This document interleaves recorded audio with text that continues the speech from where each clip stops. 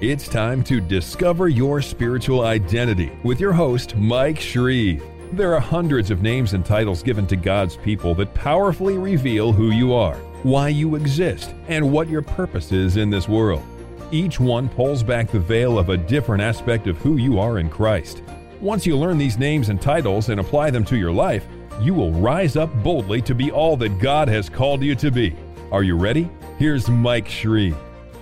This is our second episode on the calling to be converts, which is a name found for God's people only one time in the entirety of the Word of God, in Isaiah chapter 1, verse 27. Now, in the first episode last week, I mentioned to you that I would unveil on this sequel what the mysterious meaning of the word Zion is. And also we want to add to that this idea of being contagious converts. I believe this episode is going to really help you, and it's really going to be encouraging. Let's start by quoting that verse, Isaiah chapter 1, verse 27. Zion shall be redeemed with justice, and her converts with righteousness. Now, the King James Version says Zion shall be redeemed with judgment. But those are interchangeable words, and we'll get to that in a little while. Zion shall be redeemed with justice, and her converts with righteousness. That's a mysterious statement.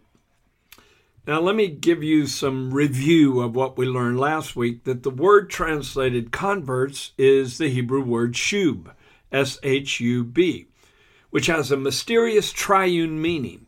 It means to turn away from, to turn toward, and to return. Other translations of that same passage term it a little differently. For instance, the New King James Version calls us her penitent ones, which is a reference to penance or remorse for sins, a heartbroken attitude over shortcomings and failures. The modern King James Version calls us returning ones. And so, again, that gives the flavor of meaning that we're turning away from the sin that we repent of, that we abhor, that we recoil from, we turn toward God, we long for Him, and we return to a relationship with Him. But it says, Zion shall be redeemed with justice, and her converts with righteousness. What is Zion? What does that relate to? What does that mean? Well, the word Zion means fortress, and it has 7 basic meanings, one layered on top of the other, each one layered on top of the other. Number 1, originally the word Zion meant the southeast ridge of Jerusalem. It was actually a stronghold of the Jebusites, one of the last tribes to be conquered in the land of promise. And David was the one who conquered them and then set up his capital city there. And so it was the last stronghold of the enemy and became the capital city of the kingdom of God on earth. Isn't that exactly what God's done in you? You were a stronghold of the enemy. You were occupied by demonic powers who wanted to influence the world through you and corrupt you and destroy you for time and eternity. But then the beloved Son of God came and tore down the stronghold, conquered the enemy, and set up His kingdom inside of you. So number 1, the word Zion originally meant the southeast ridge of Jerusalem. Number 2, it also meant Mount Moriah, which is just slightly to the north, as well as that southeast ridge. Number 3, eventually the word Zion meant the entire city of Jerusalem. And number 4, it meant the Old Testament Israelites who identified with that city. They were also referred to as Zion in Isaiah chapter 51. And then number 5, it refers to the high and holy place, a spiritual sphere that we ascend to when we worship God. In fact, I'll get to a scripture that relates to that in just a minute. Number 6 is a reference to the eternal city, New Jerusalem, the bride of Christ that will come down out of heaven from God. And number 7, most importantly, Zion is a reference to the inhabitants of that city, those who are married to God in an eternal relationship forever and forever. So Zion is a very sacred and rich biblical word. God refers to us as children of Zion.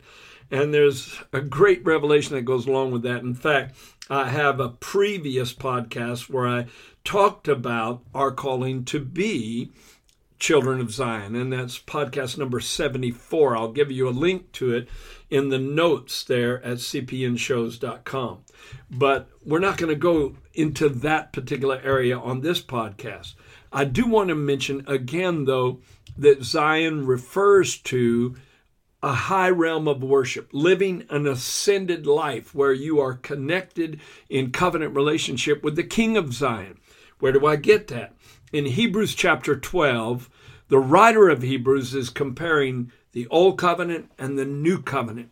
And he compares the Old Covenant to Mount Sinai, where the law was given, where God's thunderclap voice gave the 10 Commandments in the desert after the children of Israel had been delivered from Egypt's bondage. But the law brought bondage as well. They were out of Egyptian bondage, but then they came into religious bondage by the 613 commandments of the Torah, according to Paul's writings. But we have not come to Mount Sinai. The Bible said we have come to Mount Zion, to the city of the living God, the heavenly Jerusalem, an innumerable company of angels, to the general assembly and church of the firstborn, who are registered in heaven, to God, the judge of all, and to the spirits of just men made perfect. So this is all metaphorical, it's all symbolic, but we haven't been called to Mount Sinai, which engendered fear in the hearts of those who heard the voice of God, but rather we've been called to Mount Zion, to this high realm of walking with God in the kingdom realm that is an invisible realm to the people of this world, but very real to those who have been born again. So now we understand more why it says Zion shall be redeemed with justice and her converts with righteousness. Because in order to enter that Zion kingdom, you have to be made righteous. And your righteousness is insufficient because all our righteousness is like filthy rags, the Bible says. But if we come to Jesus, God made him to be sin for us who knew no sin, that we might be made the righteousness of God in him. So God imparts to us, according to Romans 5:17, the gift of righteousness so that we appear just as righteous in the sight of heaven as Jesus, the firstborn son. We are wrenched free from the grips of the curse of a fallen nature, the curse of satanic control, the curse of separation from God, and we are translated into the kingdom of God's dear Son. We are redeemed with justice. Justice is fair treatment of those who are under assault, under abuse, under false accusation, or many other descriptions could be given to it. And God looked at the accuser of the brethren, the prince of darkness, the one who subjugated the whole human race to his evil nature, and he saw those who were contaminated with that evil. And the God of justice decided Satan was more worthy of judgment than we of the human race who would turn our hearts toward God in repentance. And so he brought judgment on Satan, redeemed us, loosed us away from the bondage of being under his control, and translated us into this kingdom of light and love called the kingdom of God. And that kingdom is a Zion kingdom. I think it's also important to see that the word Zion means fortress. Think of that, fortress. And if we are Zion, and the scripture declares we are, Isaiah 51:16 declares that we are. If we are Zion, then we are a fortress of faith in a world full of unbelief. We are a fortress of love in a world full of hatred.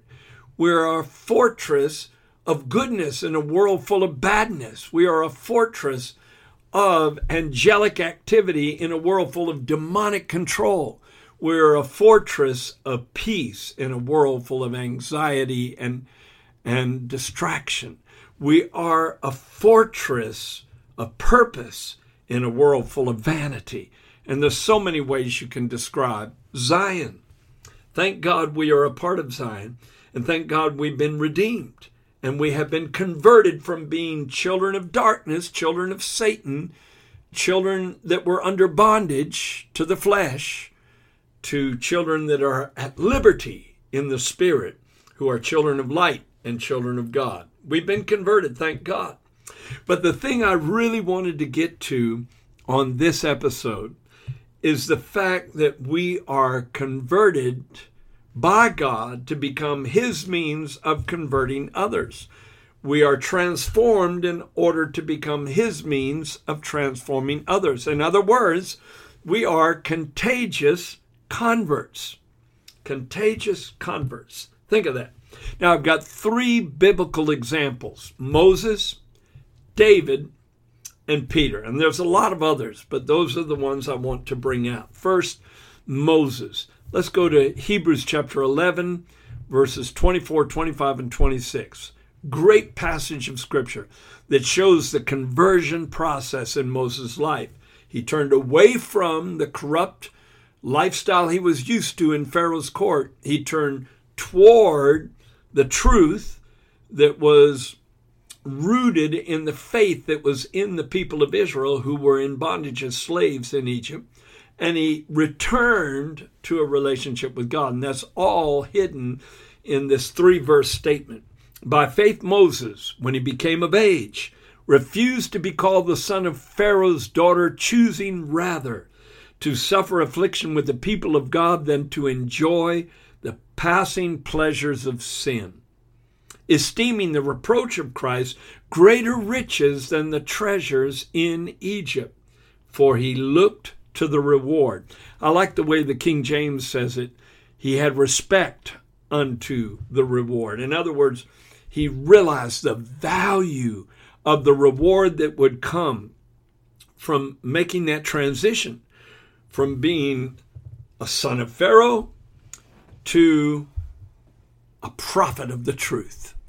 So there you go. In verse 24, by faith Moses, when he became of age, refused to become the son of Pharaoh's daughter. He turned away from the corrupt lifestyle he was involved in as Pharaoh's adopted grandson.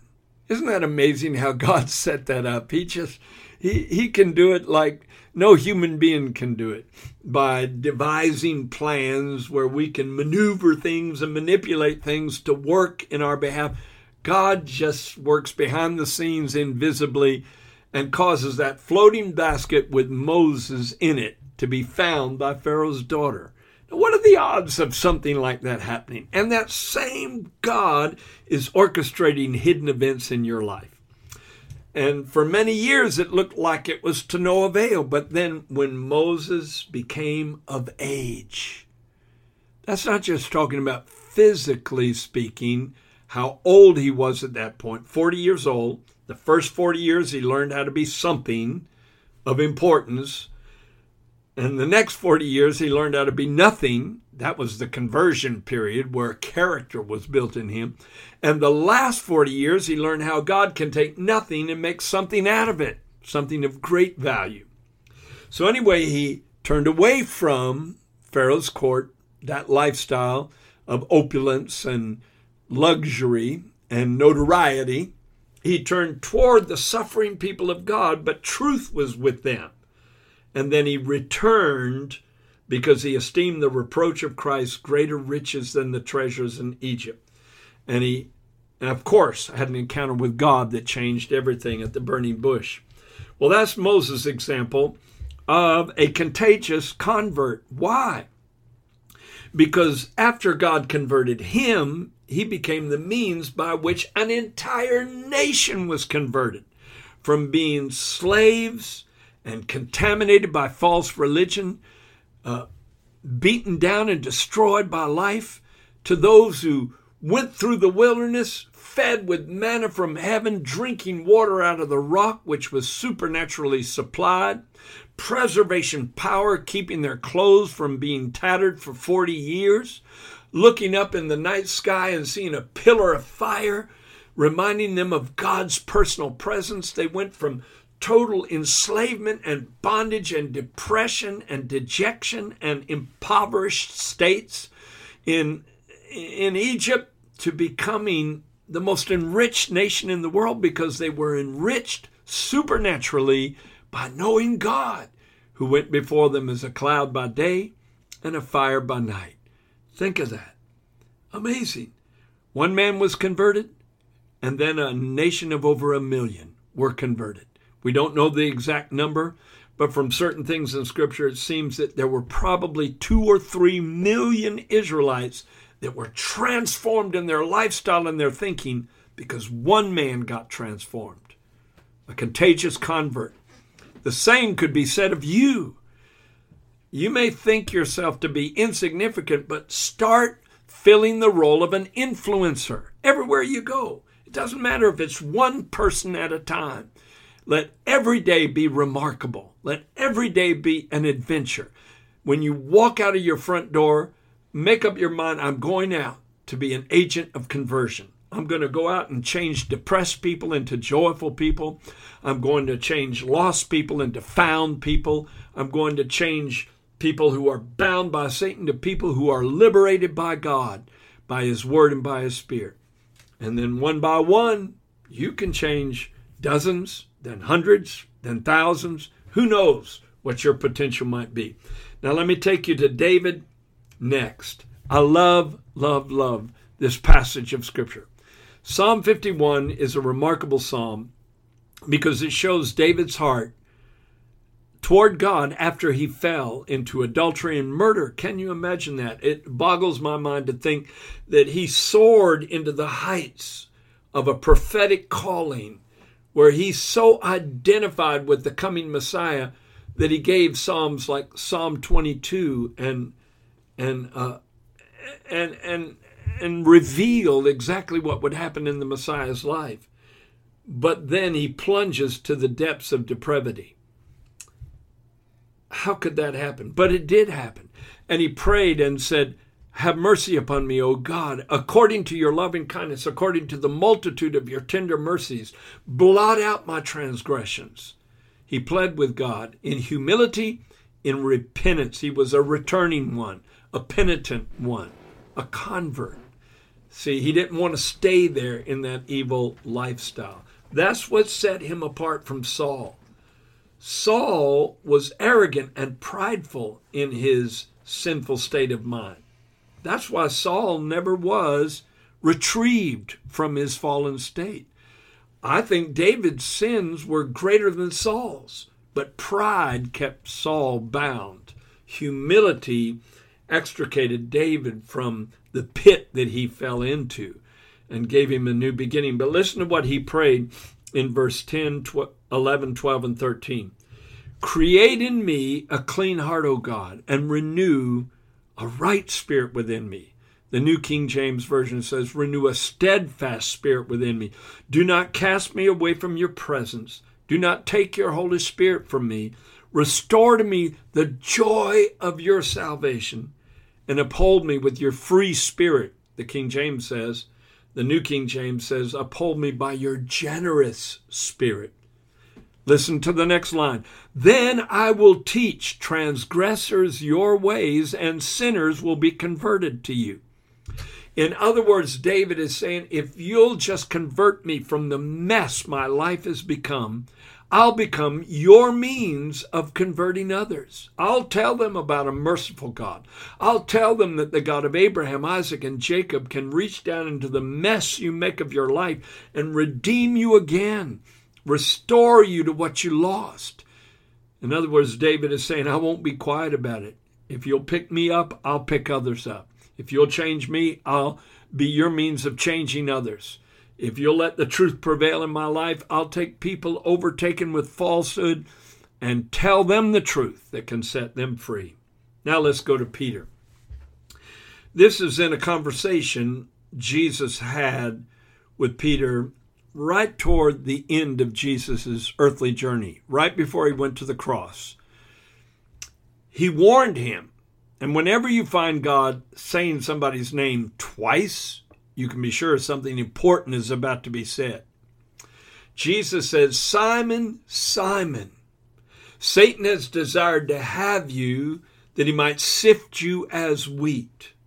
But I have prayed for you that your faith fail not, and when you are converted, strengthen your brethren. I have a couple of questions I want to ask. First of all, why did the devil want Peter? I believe the devil is enough of a genius in the evil that he does, that he can see potential for good in people. He can see potential for leadership. He understands who can be an influencer. And he knew among all the disciples, Peter was the one with that kind of potential. He knew possibly what Peter was. I don't think he knew the future of what Peter would become. But he could tell just from 3.5 years of following Jesus, this man has got something powerful, and I've got to somehow cripple him spiritually and mentally and emotionally to prevent him from getting to his purpose. So some of the people that are the people of most potential in the body of Christ, of greatest purpose in the body of Christ, may well face the biggest battles on the way to their purpose coming to fulfillment. Simon, Simon, behold, Satan has desired you that he may sift you as wheat, but I have prayed for you that your faith fail not. Notice Jesus did not say, I'm praying for you that you will not fail. He said, I'm praying that your faith will not fail. Listen, many of you have failed. Some of you have failed miserably in your walk with God. You condemn yourself every day. You are so ready to beat yourself up mentally and emotionally over the bad steps you've taken in life. But your faith didn't fail, so you had an intercessor somewhere, the great high priest who ever lives to make intercession for us. And apparently he prayed that your faith would not fail because, yes, you were groveling in the mud, but you got up and you cleaned off the mud and you started on your journey again. But you started with a new mindset and a new heart set. Because having required God's mercy, having required God's compassion, having required God's forgiveness, you're much more ready to give it away to others. So it's really part of the conversion process of becoming more like Jesus. Because Jesus told Peter, when you are converted, strengthen your brethren. When did that happen? Well, after Peter did the very thing he told the Lord he'd never do. If all men deny you, I'll never deny you. You better be careful about boasting. Well, he did the very thing he thought he was exempt from, and that was cowardice. He fell into it. He said, I don't even know the man. He cursed and railed and said, I'm not one of his followers. And then when Jesus looked at him, he went out and wept bitterly. Part of his conversion took place when he was weeping. There was a deeper humility that would be needful later on that came into him, so that when he stood up to preach on the day of Pentecost, he wasn't full of arrogance and pride, accusing the children of Israel, but full of humility and compassion, ready to bring deliverance to them also. But part of the conversion process also happened when Mary came back to the upper room, having seen the empty tomb and having heard the Lord say to her, go tell my disciples and Peter that I've risen from the dead. When she communicated that, I guarantee you, and I can almost envision it, what it might have been like. There was a hulk of a figure crouched with his head and his arms in the corner of a room, self-condemning, guilt-ridden because he denied the Lord. And he heard what Mary said, and I can almost imagine him lifting up his head and saying, Mary, did he mention me specifically? Did he mention my name? And she said, oh, yes, Peter, you're the only one he mentioned. And can you imagine the eruption of joy that came in his heart? He still loves me. He still loves me. I'm not rejected. I'm not cut off. I can start again. That was part of the conversion. birthing hope in him when he thought his situation was hopeless, so that he could go out and preach to Israelites that even though they crucified the Messiah, what seems like a hopeless and condemning verdict that should be on their lives can be canceled, and they can be the first converts to Christianity. And about 3,000 were converted that day. Think of that. Peter preached. This is that was spoken of by the prophet Joel after the rushing mighty wind came in the upper room. And about 3,000 were converted to Christianity that day. And then after he raised up the man at the gate beautiful, and he went leaping and jumping and praising God, Peter preached again. And what was it? I think about 5,000 were converted, because he said, repent and be converted. And God said, I will send a refreshing from the presence of the Lord. Imagine that. And I'll get the exact chapter and verse for you in just a moment. But on our way to that passage of Scripture, I've got to take you to James chapter 5, verses 19 and 20, because this is the great value of the conversion process. Praise God. And I want to end with this passage of Scripture, but first I want to read to you exactly what Peter said to the people that he preached to when the man at the gate beautiful was converted from being a cripple to a joyous, ecstatic witness of the Lord Jesus Christ.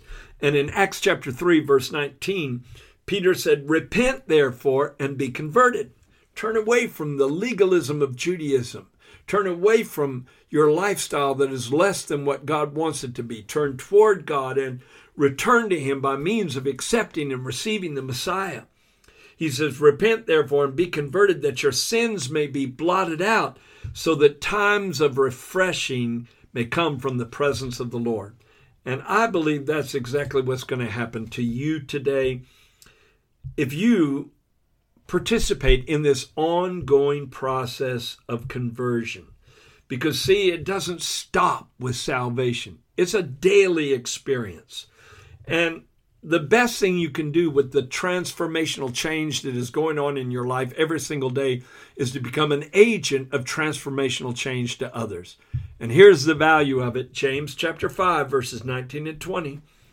Brothers, if any of you strays from the truth and someone corrects him, let him know that he who converts the sinner from the error of his way will save a soul from death and will cover a multitude of sins. The King James says, will hide a multitude of sins. Go out and find a sin-ridden, sin-corrupted, sin-contaminated person who's hopeless, full of despair, and turn them from the error of their ways. Convert them. And when you do, you'll save a soul from death. Be a contagious convert. That's what I speak to you today. God bless you. Thanks for listening. Now take it to heart and apply it to your life.